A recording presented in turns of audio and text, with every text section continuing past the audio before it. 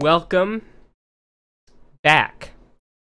After 2 weeks, we have been literally shaking this whole time because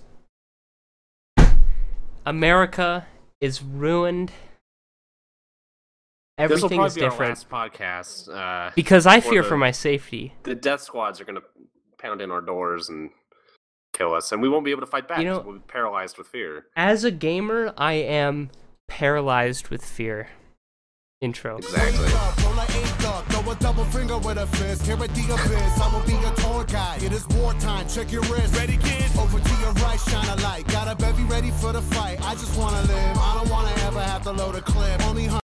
Welcome to the 94th episode of the Push Your Shout podcast. We took a little hiatus last week because we both got the plague. Not from the election. From the election is what did it, not the tongue kissing that didn't happen. Yeah. But we are back, we are healthy, wealthy, and wise, and we have a lot to talk about. Last week, you can see D'Anthony Topkins' face behind the 94 there. I started watching Westworld, so Skippy recommended it last podcast, and it was one of those shows where it's like you're getting it from all angles. Where you'll hear people in real life, oh, did you see the new Westworld? Yeah, but they're being coy about it because they're not trying to spoil it for people around. But did you know he's actually a bot? And like everything that I was hearing was positive, and your recommendation tipped me over the edge. So thanks for that, because I have watched the whole show now, caught up. I got last night's episode 2. And this is now a Westworld podcast. This is World of Westworld. That's what we're renaming the podcast. I think that's a place podcasts. Not a lot of podcasts have gone. The world needs. I don't think anyone's ever talked about Westworld on a podcast before. So we're gonna blaze a new trail here. Actually, we're not going to talk about spoilers. So don't worry if you want to see the show, but you don't want to watch it right now. We're gonna try to keep it as spoiler free as possible. But I do want to talk about it because it's a very unique thing to come out, and it's right up our alley.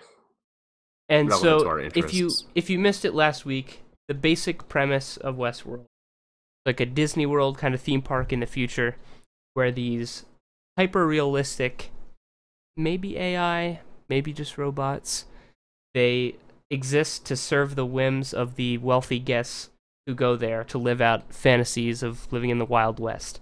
And they can do anything they want to these robots. They can be their best friends. They can have a romance with them. They can murder them. They can torture them. You can do whatever you want to these things. And at the end of every day or every cycle or however long it is, they reset the robots, they call them hosts, memory, and they forget everything that happens to them. And there's a basic tension in that setup. Well, what if they don't forget everything? And they remember some of that. And there's much more to it, obviously, but that's the basic premise, is you've got burgeoning AI, and they're in a context where they're built to entertain people at the expense of their dignity and pain. And it's a very nice setup because there's not... Everyone in the show is relatable, and their motivations are relatable, but their desires are not compatible at all, which is great. Yeah, So I want to preface this. There's already people complaining in chat. People hate this show because it's popular. Yeah. And I can't think of any other reason to hate it other than it's popular and people are talking about it a lot. I can kind of sympathize with that feeling of like, well, everyone's talking about this thing that I don't care about, but like, deal with it. Sorry. Not sorry. Hashtag. Well, what's the real hate come from? Like, first of all, I think a lot of people don't like it who have tried it and just decided they didn't like it. I think, but I don't know. I think it's a well-made show. I think it could turn out to not be that good, but so far it's living up to its potential in a pretty good way, I think. But it's one of those things where everyone's talking about it. Oh yeah. It's like Lost. There's a reason everyone's talking about it. It's not for no reason. Yeah, well, but not all of the reason is because it's a good show. a lot of the reason is because it's the kind of show that encourages theorizing. That's true. That kind of thing. And I know a lot of people has really been frustrating me. Yeah. Yeah. I avoid that completely. I think it's the most annoying thing in the world to like. I went on some Westworld forums just out of curiosity, and it was like, well, if we go by the multiple timeline theory, exactly. then and it's like they've named all their theories and they're like examining scenes, and it's just like you're going too far with it. Just fucking sit back and enjoy the show. Jesus Christ. Exactly, and this is one of the things I like about it. I've never seen Lost, but let me just make a bunch of wild conjectures about what Lost is like, if you don't mind. Sure. I've heard that Lost, it's got some very vague mysteries that are never quite resolved, and it didn't seem like they really had answers to them in the first place when they introduced them. In this case, in this show, there are some like long-term kind of mysteries that they're setting up, and who knows how much of that they've thought through. But there are short-term stakes always. Like, characters have immediate goals and revelations spring up, and they're substantial and permanent. So there's always enough going on in any one episode to make it not feel like just a carrot on a stick stringing you along. But the thing about Lost that makes me worried about Westworld is that Lost, for the first couple seasons, it started out well. And it started out a lot like Westworld is, where, yes, they're feeding you a lot of mysteries that aren't going to be solved anytime soon. But they're building a world, they're building their characters, and I actually think Lost does a much better job of building its characters than Westworld. But anyway, they're building this mystery, and it feeds you some answers very gradually in the same way that Westworld is.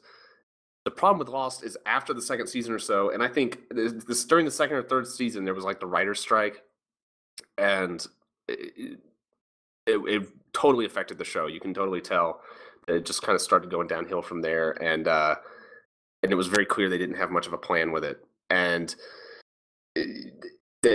when they would solve a mystery, you just kind of go like, oh, like it's not that, yeah. So hopefully, here's the thing about Westworld though, is that it's an HBO show with a lot of money injected into it, and HBO sees their stuff through. Like they don't. Oh yeah, they don't just half-ass it. And the thing about Lost is it's primetime television. I mean, like what was it, ABC or NBC or whatever. Sorry, not cable, network television. Yeah, and that shit, like that's a what have you done for me lately thing, and they'll cut your throat if you don't deliver. So they have a totally different mindset when it comes to making those shows, and they don't think more than a season ahead. So I do have a lot more hope for Westworld. Plus, Westworld's already an established plot. They're basing it on, I don't know how closely it'll follow it. I'm sure it's not super close already, but you have an arc there that's definitely going to happen. I've been rewatching the show with my dad over the last week. He saw the 70s movie when that came out, when he was like my age, and he was telling me about like it had Yul Brynner. I don't know who the fuck Yul Brynner was, but I looked him up. And it was apparently like a cool movie. That was about it. And this is a massive, massive departure, according to my pep. But I'd be willing to bet that it'll follow the same very basic beats. Well, the basic beat there was that the AI rebels. There wasn't much more to it. But that's probably going to be what's going to happen in the show. Will. But there's a lot more too, which is what's nice. Oh yeah, definitely. Yeah, I don't want to get into specifics there because either you don't want it spoiled or you don't care. So there's no point in getting into too specifics there. But and we were talking about this just right before we started. One of the things I like about the show is that it doesn't feel like it's being coy with me when I watch it. There are some things that I can tell it's putting off for later, but it's justifying that with some really tangible and interesting short-term stuff. Like every single episode has had at least one moment where I'm like, that's really cool. Yeah. There's never been an episode where I felt like, oh, this is just nothing's happening. And that's really the best you can hope for out of a show these days. Yeah. Every episode is solid at the very least. And some are great. I think there's a lot of forward momentum too, where yes, it could easily get really, like, even early on, it could easily get bogged down. But like you said, every episode, it's like, it's not exactly like cliffhangers or anything, but the shit happens and it makes you say, like, okay, I learned something that episode, rather than just, definitely. I can't wait to see the next episode because I didn't learn anything in this episode. And that's a big difference between this and Lost, is like Lost would always feed you just enough where you want to watch the next episode, and then it was always a little bit disappointing when the next episode wasn't quite what you were hoping for. So I'm really enjoying it. Moving away from the plot a little bit here, I've been thinking a lot about how this is similar and different from Game of Thrones. Like, that is HBO, or has been HBO's flagship series for a long time. I think this is sort of muscling in on that at this point. I think that this is in preparation for the Game of Thrones ending. Yeah, and I think they hedged their bets pretty well here, honestly, because this has really caught on in, like, regular life. I doubt that they could have anticipated it catching on like this. Well, maybe they did. I mean, you don't spend $25 million on a pilot for nothing. Yeah, obviously they wanted to. Yeah, but I watched that first preview and I was like, this sounds really appealing to me, but it seemed like something, not something that would be like a niche thing, but I didn't know if it would be as mainstream as something like Game of Thrones. But then again, looking at Game of Thrones, I remember watching the first episode of Game of Thrones and saying, like, I don't know if this is working. Like, I don't know how this is going to work. Yeah. So HBO knows how to do their shit.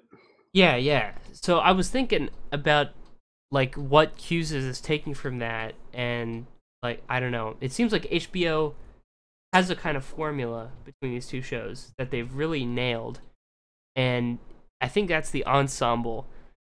They've got a lot of freedom to structure any episode however they want, just by flipping back and forth between characters whenever it's appropriate. Like, you've got these distinct packets of characters, like you have William and Dolores who are doing their thing, and then you've got the Men in Black and Teddy who are doing their thing, and then you've got Bernard and Ford and they're doing their thing, and you can cross these stories together however you want, and you can focus on them whenever you want, and it manages to be an effective device. They do the same thing in Game of Thrones, is my point, that there are lots of characters who are separated, and then they move back and forth between them, and they have a lot of freedom in how they can put an episode together. Yeah, because the plot lines aren't affecting each other, at least not majorly. Right. In this case, in Westworld's case, like, not at all, basically. Yeah, they're not affecting each other, but they edit it or curate it, arrange it, whatever you want to say, in a way where it feels like it's all coherent. Yeah, well, you learn something in one plot line that gives you some dramatic irony in another plot line. Yeah, you know, definitely. Where it's like, okay, now I know what the android does when it sees something that it's not supposed to see, and then another plot line uses that as a device where, it's feeding you information that the characters might not be fed, but like, those. I think it's only like, how many different plot lines is it following? Probably like only like 4. Is it 4? 5 at a time? That sounds right.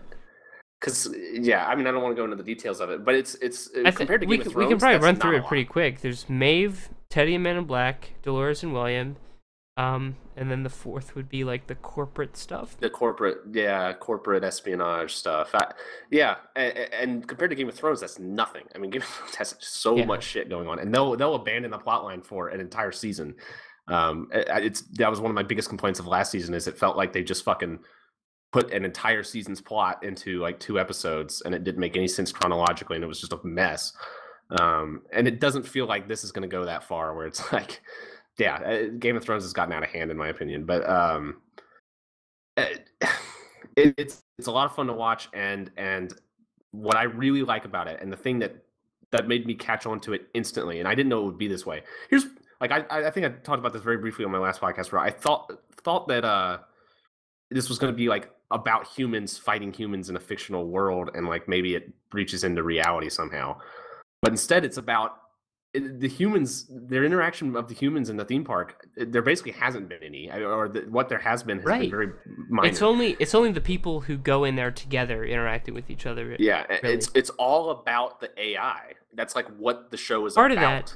Part of that is because it falls apart if the humans start interacting with each other. Absolutely, yeah. That's one of the things that doesn't really make sense in the show. Because there's a lot of stuff. If you go into the theme park and you're going on your quest with Dolores, and somebody else wants to go on a quest with Dolores, what do? I mean, you can't kill each other. There's a lot of stuff like that in the show where it's like, I don't understand how this works.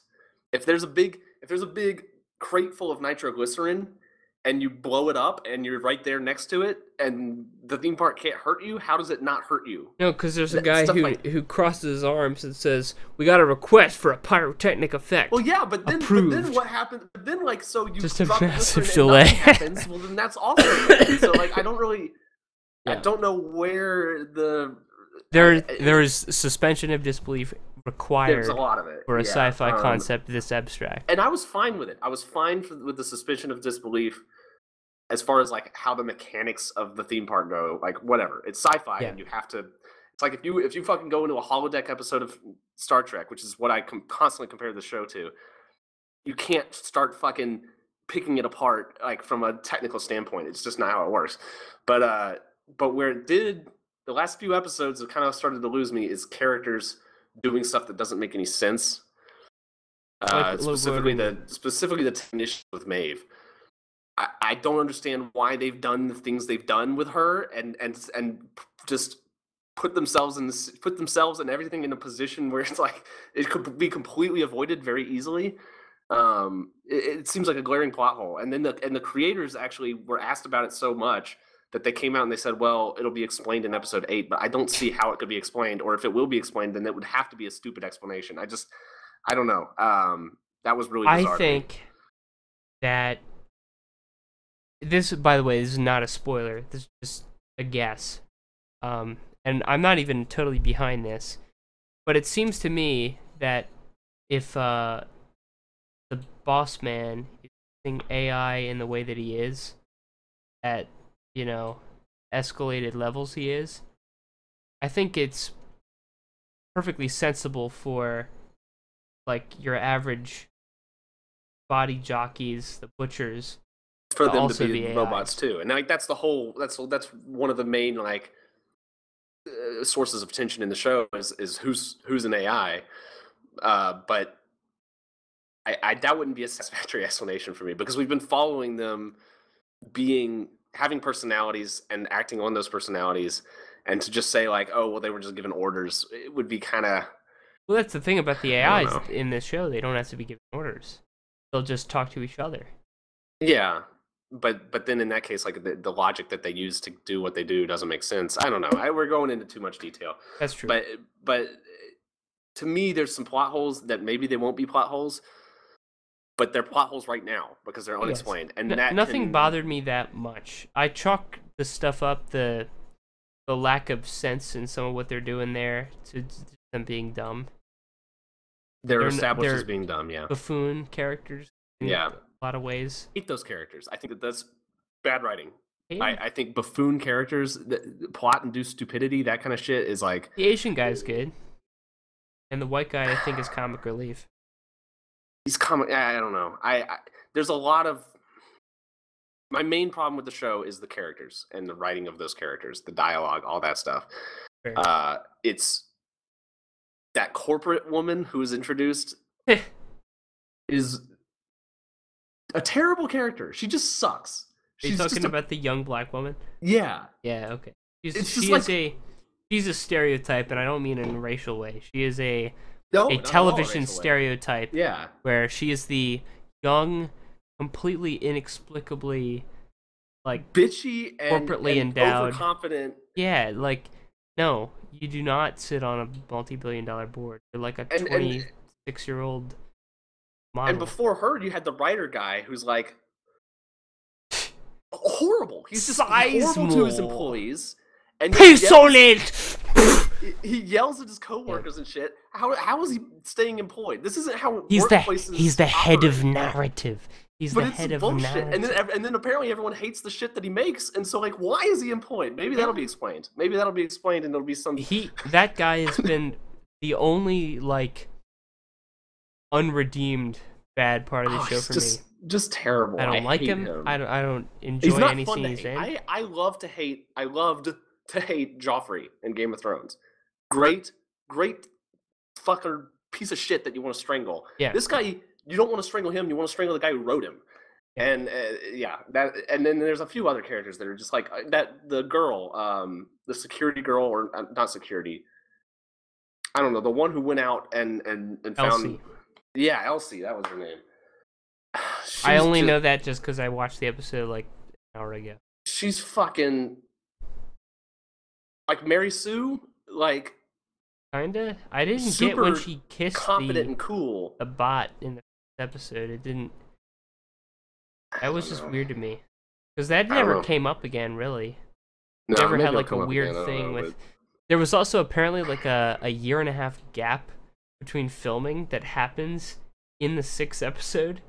Really? That if you pay attention to like the way they do wardrobe and set design, like you can tell. It's I don't know. That's interesting. Well, yeah, I mean, the writing could be better, I think. It could, but the premise, and not just the premise, but the world and the setup, execution, all that is rock solid. So really liking the show.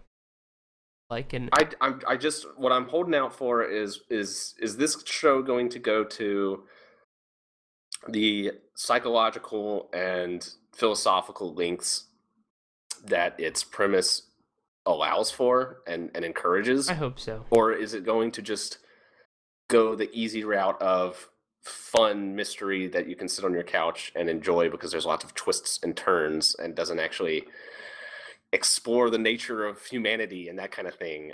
They've already gone a little bit into that, but like, you could go some places with this fucking show. You could go some like Kojima ass places. I hope they go all the way. I hope they go that middle section of Moby Dick where it's just you know, just grabbing the blubber and squeezing it for everything it's got. I want the show to do that.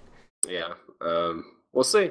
I'm nervously optimistic about that show. So all right. Likewise. So that's Westworld. Pretty cool show. Yeah. Pretty cool show. Now, allegedly, this is a podcast about video games. I have heard these allegations. I don't believe them, but I've heard them. What do you have to say about them? Not a whole lot new that I haven't said before. I've played more my summer car. I built a car that ran, and I drove it around my driveway. Did you not do that the last time? Like, no. I had not gotten that far when we had our last podcast. And I built it. I drove it around a little bit. I messed with the carburetor to mess with the fuel-air mixture, and then it exploded, and 3 of the pistons broke, and it blew a hole in my oil pan, and I had to tow it to the mechanics workshop to get it repaired. And then while doing my normal duties in my day-to-day life, I crashed in my van and died. Oh. So now I have to build a new car. Yeah. So I still like that game a lot. I wish... So I thought when I broke the pistons that it would be like, okay, I have to order new pistons because you can order parts. And I said, well, you're going to have to order new pistons and replace them in the engine. But instead, the only solution apparently is to bring it back to the mechanic shop, which is lame. I feel like maybe that's something that hopefully he will implement in the future that he just hasn't implemented yet. But like, it seems like that's the perfect kind of game where like you want to be able to repair your own car because that's like the whole. It's early access, right? Yeah. Okay. That sounds like something. If he were to add anything, that's essential. I hope so. I do. I genuinely like that game. Like, unironically, I think that's a good game. So I've also got back into Rainbow Six Siege. I bought that game full price and played it like. So it has improved. I quit because there were so many fucking issues with it that weren't getting fixed across the board. Matchmaking, servers, glitches, exploits, balance issues. Most of those problems still exist, but a lot of them have been fixed to the point where it's a much less frustrating game to play, but it's still a heavily flawed game. but I'm still playing it because it is a lot of fun. I really, really, really like that game. There's just nothing better than like when a plan executes correctly and you bash in through all the windows and stuff and take everyone out in like a span of like 10 seconds. No other game captures that. It's fucking amazing. I love it. I wish they did that game better. But they are still updating it. In fact, there's like an update this week with a new map and some new operators, which they don't need new operators. It's already a cluttered game. But they've announced, I think, that they're going to do like a year 2 season, which I think I would prefer like just a Rainbow Six Siege 2 that fixed a lot of the issues it has. But I'm afraid that a lot of the issues aren't going to be fixed ever because it's Ubisoft. Well, if you had to pick a model to update a game and continue to support it on, and for it to have some real long-term viability, I don't think you'd want Rainbow Six 2. I think, or maybe a 2, but then stop there. You know, something like. Well, yeah, I just want it to be fixed. I want a major update that completely revamps the matchmaking system that is just broken and doesn't work half the time. Like, literally doesn't work. Like, you have to back out and try again. Yeah, I got you there. And there's some problems. It's mainly server stuff. It's mainly like lag issues and server connection issues and matchmaking issues. The game itself is coming together very well, and it's just held back by Ubisoft, and I feel like it is a Ubisoft's problem. And if you try to pair up with people, like get a group together, every time I try to get together a group of 4 people, and I've tried it with different groups, at least one person has an issue where they can't join, and everyone has to like back out of the group and have someone else start it as a new host. And that's a Uplay thing, because I remember having that same problem back like in Far Cry 3 or something when I tried to play it with some friends, and we couldn't all connect to each other until we found the person who needed to be host for everyone to connect to without having issues. It's ridiculous. And the fact that it's still happening is absurd. It's easy for Ubisoft or people who don't play the game to write that off. To say like, oh, it's spotty, but you'll figure it out. It works. Everybody has a different threshold for when they give up on stuff like that. And if you've got, 4 people who are wanting to play the game, and they have to go through 20 minutes of fucking around with the lobbies, and then 30 minutes of fucking around with the lobbies, and eventually people will give up. And the people who give up are not the people who will continue to support your game. Especially when the competitors, Overwatch and CSGO, are like to me, those are the 2 other shooters that are competitive, and they're the ones that Rainbow Six Siege is competing against. I mean, I know they're not 1-to-1 the same or anything, obviously, but those are the games that they should be comparing themselves to. And I've never had issues, and I don't want to say never, but it's rare, extremely rare. And in fact, I might say never for Overwatch, except for sometimes when the entire network goes down under Blizzard from a DDoS attack. But when Overwatch has issues, you can just like restart the queue and you're fine. Yeah, and matchmaking and the server itself, as far as CS:GO and Overwatch goes, there's occasional little issues, but it's almost flawless. And Rainbow Six Siege, it's like I'm always battling with it. And even once I connect to a game, every round, I don't know why this happens, but for some people, I guess like, and it doesn't seem to be related to how fast your computer is or your connection. You can see everyone has like a little loading thing on their profile when it's loading in the round. And so everyone starts clearing up. And then when everyone's clear, you go in. Well, there's always one person who isn't clear for like several seconds. And it's not that long, but it's really frustrating when the rounds only last a couple minutes and you have to sit there and stare at them loading. And there's no explanation for them having to load any faster than other people. Sometimes it's me. Sometimes I'm the one that sits there and loads. And it's like, I've got a fast computer. I've got a fast connection. It doesn't make any sense. And that's the thing that drives me crazy, is that like a lot of the issues with that game is just like, why the fuck are these even issues to begin with? It's mind-blowing. And I don't have any faith in Ubisoft getting any better. I think Ubisoft is the worst game publisher on the planet right now. They really have taken EA's place in recent years. Oh, and gone further with it, in my opinion. I think Ubisoft is the worst. They're terrible. I really, really hate Ubisoft. And there have been a lot of games in the past several years that I have not bought just because they're Ubisoft games that I was really interested in and said, nope, it's a Ubisoft game. And I it's not like a principled thing. It's like, I know I've dealt with that bullshit before and I don't want to deal with it again. It's unbelievable that they're that bad. Speaking of, Watch Dogs 2 is coming out tomorrow. Yeah. It's literally zero idea. Who cares? I don't know. I think that game will do okay, but people are saying good things about it. But I'm super skeptical of that game. I think it's like, how long will people keep saying good things about Ubisoft games? Every time it's, I've heard good things people about say good Far things Cry about Primal. I heard good things about Assassin's Creed Unity. 2016. What? Do you realize that Far Cry Primal was a 2016 release? It was a 2016 release. Yeah. Really? It's just that nobody remembers it because it came and went so quickly, and nobody gave a shit because it was exactly the same as Far Cry 3 and 4. And in fairness, it probably didn't cost any money to make because like they just reused a bunch of assets and stuff. But anyway, yeah, Ubisoft. Fuck, if anything, the flop Far Cry Primal makes me a little optimistic that people are able to tell when they're being fed the same thing. I guess it flopped. I don't know how many people bought it. Well, it's not something on people's tongues today.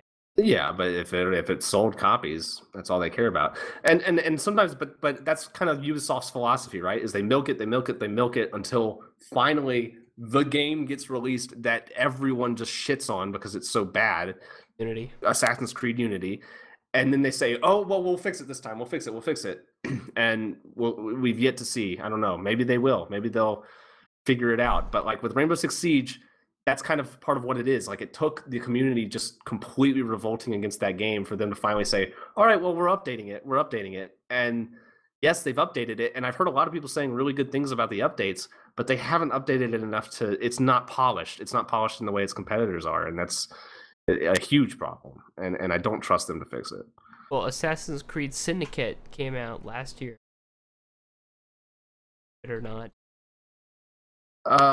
Which one is Syndicate? It's the one after Unity. Industrial Era one? It was the one that they were clearly like, yeah, exactly that one. The one that they were planning before Unity because they were expecting it to just continue to be the cash cow. So that's the one. And then they had no delay between Unity's disaster and their announcement of that. Yeah. So now there's been a delay between Syndicate. Unity's disaster is what had led to this 2-year gap that we're going to get. Exactly. Okay. Yeah. I think we're not going to get. I don't think we're going to get another Assassin's Creed until we get a complete reboot.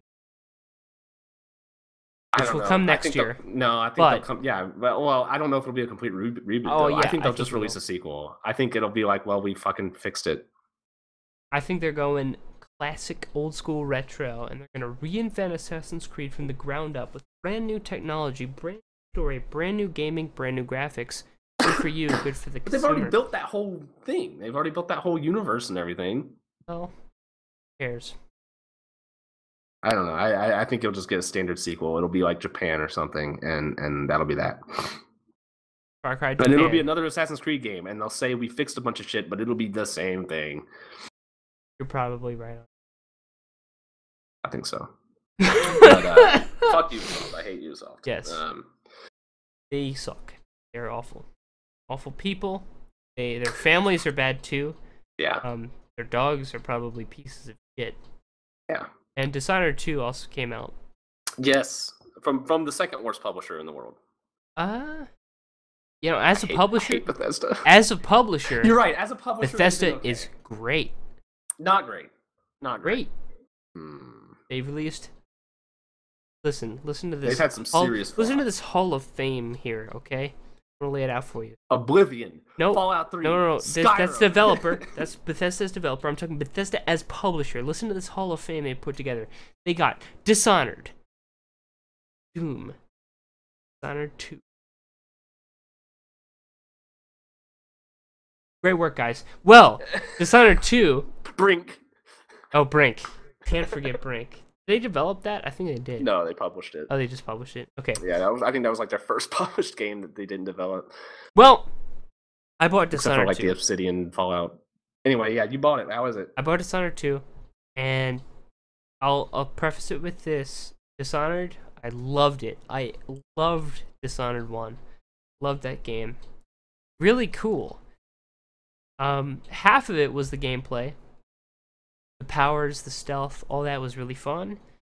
But half of it was the atmosphere. There was the plague, there was the outsider, who was this crazy kind of god thing who would talk to you, and everything in that game worked. The style, the gameplay, it was not like a profound game changer or anything like that, but it was just a great game, I thought. Not everybody is as positive on that game as I am.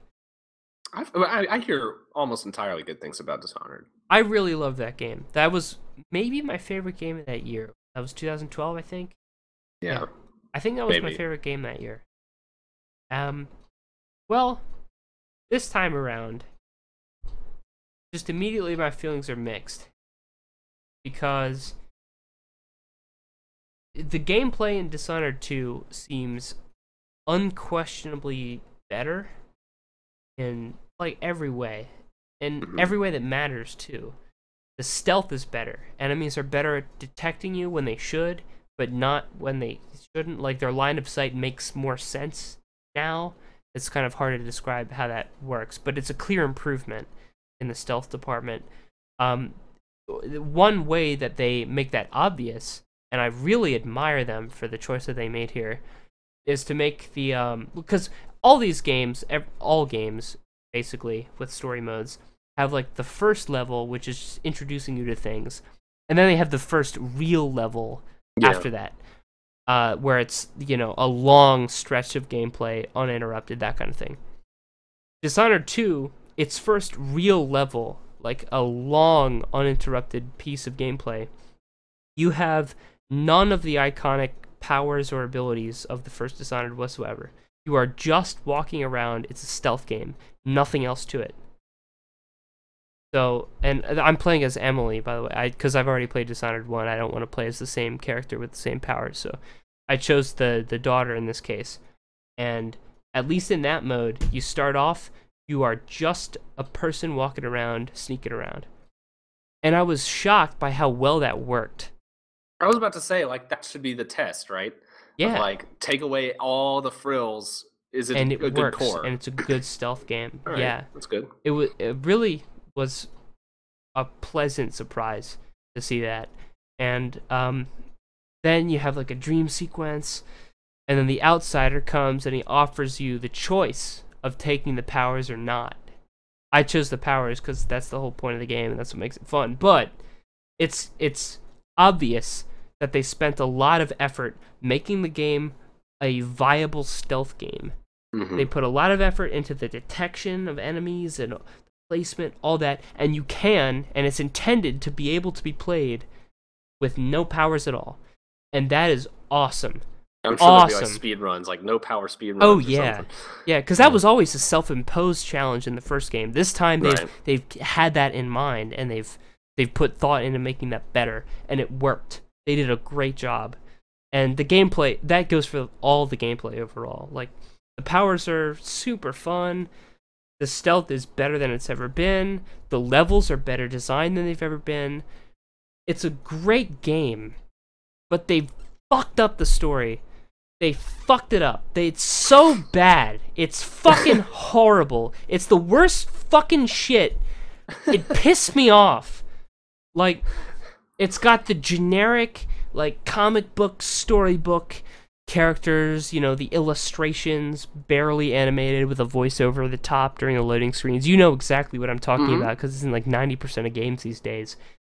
And then that thing we were talking about months ago, back when they showed the trailer for Dishonored 2, and she was narrating to herself. She does that fucking constantly. Yeah. Endlessly. She just talked. Shut up!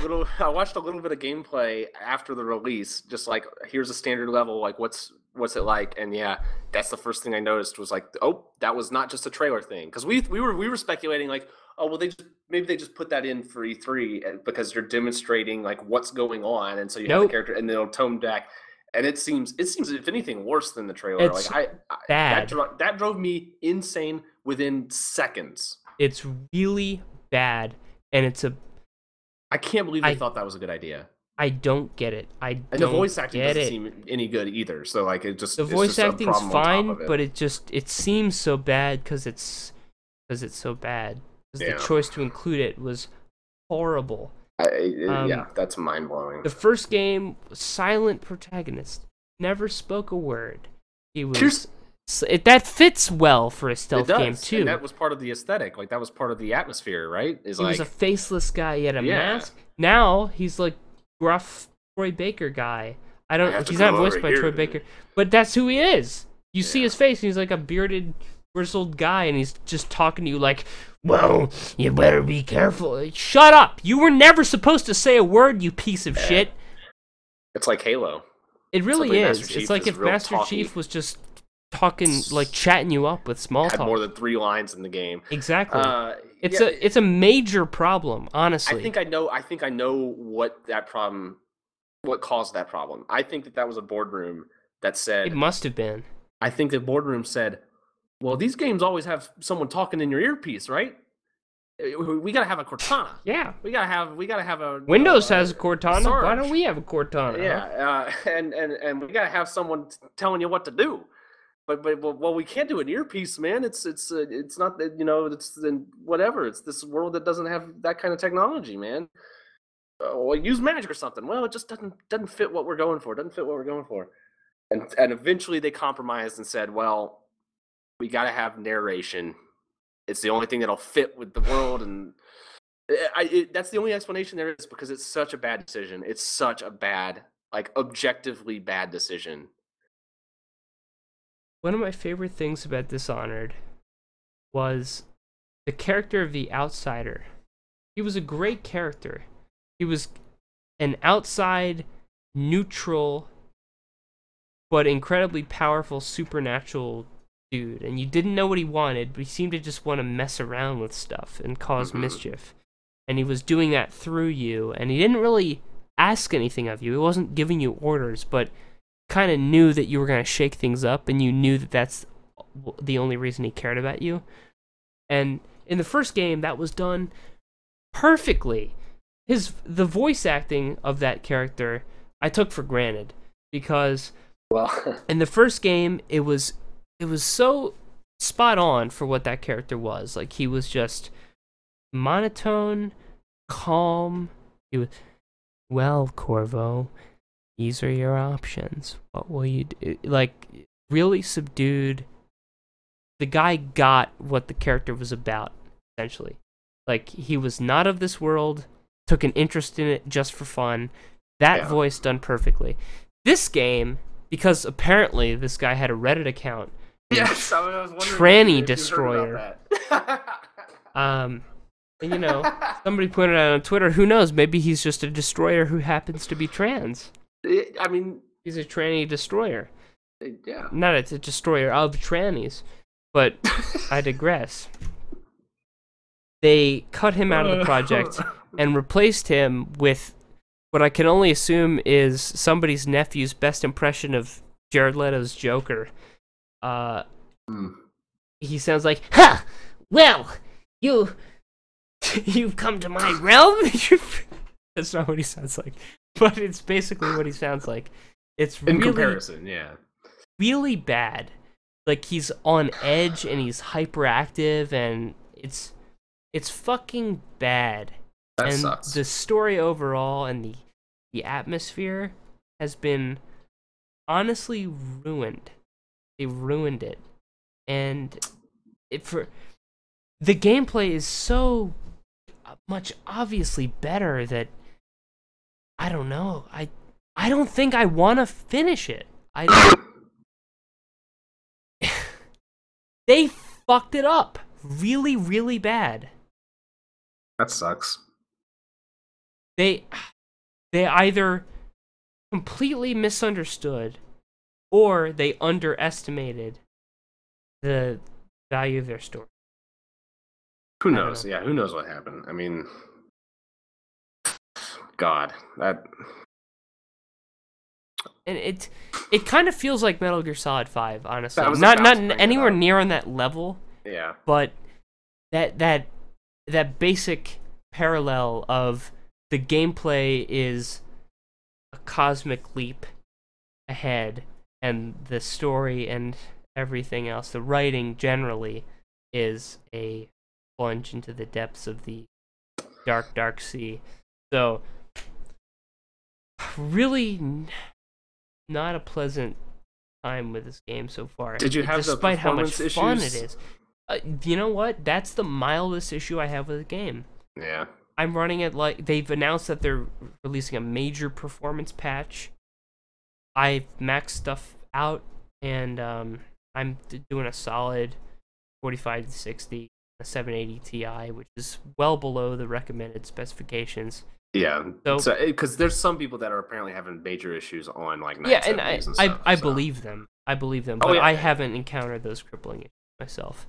And yeah, it's real. The problem with this game is more fundamental than that. It's stuff that can't be patched out. It's how they chose to present the entire like before the first real mission. There's the intro mission that's just showing you stuff. And I don't know. Did you play the first one? Briefly, I played. Okay, so you played the 4 or 5 hours of it. Yeah. In the beginning, you get ambushed by a bunch of assassins who are trying to kill the Empress, and you're actually playing the game at that point. You have control of your character. You're fighting off the assassins. That's what you're doing. You have control of your character. In this game, the first level is a cutscene in the engine, but you can point of view, you can barely move your mouse around. Like, you can move an inch left, right, up, and down diagonally, but you can't look all the way around. You're on rails. It's walking for you. It sits down for you on the throne. It's gross. It's a really bad presentation. It's not one of those cutscenes where your character does a bunch of badass shit that you can't do, is it? No, it's just you have to watch stuff. To me, that's like the biggest sin of a game is when, especially for a first-person game, when it has a cutscene from the first person, and your character does a bunch of crazy badass shit, but it's like way cooler than anything you can actually do. Or like it looks a lot better than anything you can actually do. So then you get control and it's like not the same. I feel like that's the biggest sin that you can commit. It's just such a bad idea. But I mean, that game has really good like the animations of like hand-to-hand combat with that game are pretty good. Where you like stab people in the face and stuff. It's too bad to hear about the rest of it. I was really excited for this game, honestly. Like they made really bad choices.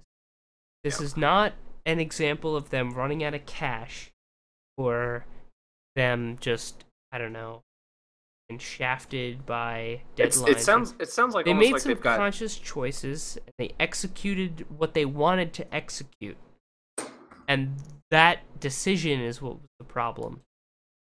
It almost sounds like you've got like two separate departments. You've got the gameplay department and the everything else, like the art department. That the gameplay department understood what made Dishonored 1 good, and the art department didn't. That could be the case. The first game, I just don't know. For the first game, like for me personally, that first game, I did play several hours of it and never got into it. That art style and story and atmosphere and everything just never clicked with me.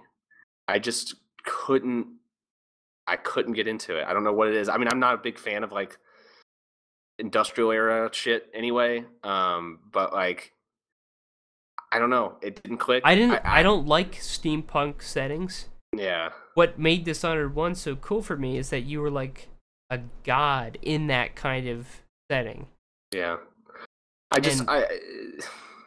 I remember not being able to get past. They hired the art director from Half-Life 2. Yeah, and it looked exactly the fucking same as Half-Life 2. That really bothered me. It honestly didn't. I loved it. That got under my skin. Like I loved it. That looks like a Combine thing. Loved it. Yeah. This game, it feels creatively bankrupt. Oh well. Played anything else? have. I can't really remember. I mean, that's what I was looking for. I played some Overwatch, whatever, but Dark Souls 3 DLC, still haven't finished, but I got to the last boss. I kill it with my sword. I'm waiting until like I get that itch again. Yeah. That Souls game Maybe itch. when the second DLC comes out. Yeah, probably. Because there was unused music in the game's files. Yeah. Talked about before, and that is not in this DLC. I don't know what I'm gonna do. I really would love to play Last Guardian, and I don't have a PS4. This is the time to get one. Yeah, probably, maybe. Because you'll have Last Guardian, you'll have Bloodborne, which is the best game in that series. That's becoming clearer to me as the time goes on after Dark Souls 3 has come out. Like, I didn't at this finish point, Bloodborne, but I really like Dark Souls 3 a lot. Sure, I feel you, man, but the DLC of Bloodborne is the best content in the series. Just better than everything else. The music in Bloodborne is better than everything else. The setting. I feel like Dark Souls 3, the post-release hype for Dark Souls 3 has been the lowest since like Dark Souls 1. Like the amount of people talking about it and stuff, like it just seems to have fallen off a lot. I think they chose to tap out at a good time. That's probably it. I think everyone feels like it's the end of the series, and so like there's not that buzz. But there might be that buzz for the last DLC. Yeah, like that because that will be the end of Dark Souls. Right, but for me, like Dark Souls 3, I thought was potentially the best in the series, in my opinion, and had the same kind of lasting effect of like I thought about it for a while afterwards and kept coming back to it and playing the PvP and stuff. And I felt like, or maybe it was just the time of year when like there wasn't a whole lot else going on and the other games started to come out, and so like you didn't hear as much about it. But like, just seems like it's one of those things that's kind of like that came out this year, and I don't see it in people's Game of the Year lists. Oh, and it's probably going to be at the top of mine. So yeah, it's weird. Doom, I think, was better for. Dark Souls 3 was way better than Doom. I played Dark Souls 3 like 10, 20 times as long as I played Doom, but yeah. I mean, as far as like a breath of fresh air that Doom was, that was really needed. We'll have plenty of time to talk about Game of the Year stuff when that's true. The year rolls around. But what else is coming out though? There's some other games that are still coming out. I mean, The Last Guardian, that's going to be a Game of the Year discussion, but oh god, Watch Dogs 2, Last Guardian, Watch Dogs 2 game. We've had the Battlefield 1, Titanfall 2, Call of Duty. Overwatch came out this lineup year. Come out. Yeah, Overwatch did come out. God, I would love to play some Titanfall 2, but I don't want to spend $60 on it. And I would have bought the fucking Call of Duty if the Modern Warfare Remastered was in the $60 version. I would have paid for that. Oh, you have to buy a deluxe version? You buy like an $80 version of it to get the fucking Call of Duty. Come on. They fucked that up in my opinion. I mean, it'll probably come out like on a discount very soon probably, but like I would have bought that game for the first time. I haven't bought a Call of Duty game since like Black Ops 1, and that would have been the one. Oh well. Whatever. Yeah, I can't think of anything else though that's coming out. Bad ones. Well, there's nothing. I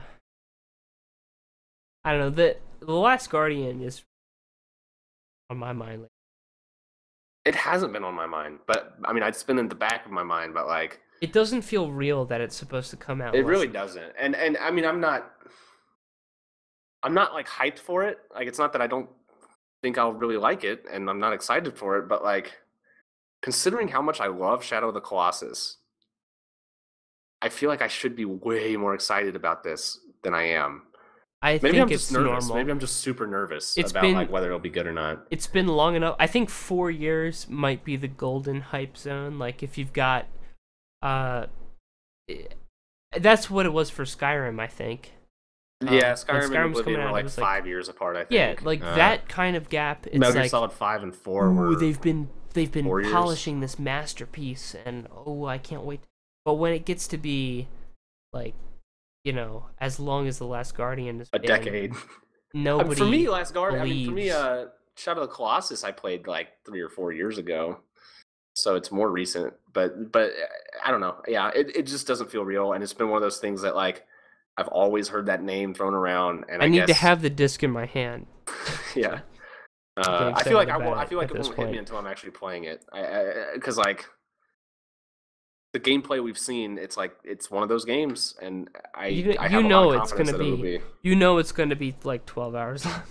Yeah. All right. Well, we'll fucking see. Maybe I'll be wrong. It'll be a 30-hour masterpiece. I don't know. It doesn't need to be 30 hours to be a masterpiece. Yes, it does. That's the rule. Shadow of the Colossus only took me 30 hours. You're right. Good 30-hour game. Shadow of the Colossus 30. Dozen plus 18 is 30. That's true. It took you 30 hours. What I'm saying. That's not. It's Half-Life 3. That game of the year. That's my game of the year. There you go. Half-Life 3. Pulled that one out of the old meme bag. That's a real shame. Because the series ended on a cliffhanger essentially. Are we gonna talk about Half-Life 3 now? Well, not Half-Life 3. That's Half-Life 2 Episode 2. I mean, as an ending to the series, it's not an ending. Not an ending. It's a cliffhanger. And we'll never get a sequel. It's just not gonna happen. And honestly, the alien stuff in Half-Life is some of the most interesting sci-fi in video games. Like the way the Combine kind of the Half-Life 2 stuff, colonize worlds, like that is amazing. That's kind of what got me into. I mean, it's not what got me into sci-fi, but like that Half-Life 2, I think was. I don't want to say one of the first, but like Half-Life 2 got me interested in a world and like immersed in a world in a way that I hadn't felt since like Morrowind at that point, and a completely different kind of world, obviously. And I've been trying to chase that itch ever since. It's Half-Life 2 is one of the best. I need Half-Life 3 to come out. And who knows if it will. Didn't Mark Laidlaw, he release some kind of book or retrospective on Half-Life, like writing about, he released something called like Writing Half-Life or something like that, where he just lays stuff out there. Maybe I'm making this up, but I don't think so. There's been art books and stuff that have come out, but like, no, I'm talking about by the writer, like it's story stuff. I wonder how much of like the design team that made Half-Life 2 are at Valve right now. I don't know. I'm sure that's known somewhere, but like they've always had some of the best writers in the business, and I don't know if they still have them. Well, they've got the writer behind Portal. They've got the writer behind. I don't know their names. I don't know who these people are. Well, it's Wolpaw. I don't know his first name, but Wolpaw is the guy, the Portal guy, and then Chet Falachek, Left 4 Dead, like lead designer and writer, I think. So they've got some of their old guard talent there. If you want to call it, it would be a really big deal if Valve were to even just make another game. Period. Oh yeah. It would be as big as Blizzard released the biggest shooter of the year, 2016. But bigger. Overwatch was weird because like to do it. I feel like there wasn't. Maybe I just avoided it, but there wasn't that much hype, in my opinion, like of Overwatch until the beta came out. Well, like it wasn't like this. That's the beautiful thing about Overwatch. It's not carried on hype whatsoever. That it's carried on quality only. Yeah. Blizzard released a quality product. People liked it a lot and played it a lot. And now all the games for the next 5 years that are any kind of competitive first-person shooter are going to start to try to. Yep. We want the Overwatch audience. It's going to be the next Call of Duty. Will continue. Can't wait. Anyway, just like 4 years of a. Of what? Of a. What? I don't know what you're. Podcast episode 94 years. Thanks for tuning in. This is Trump. Good night, everybody.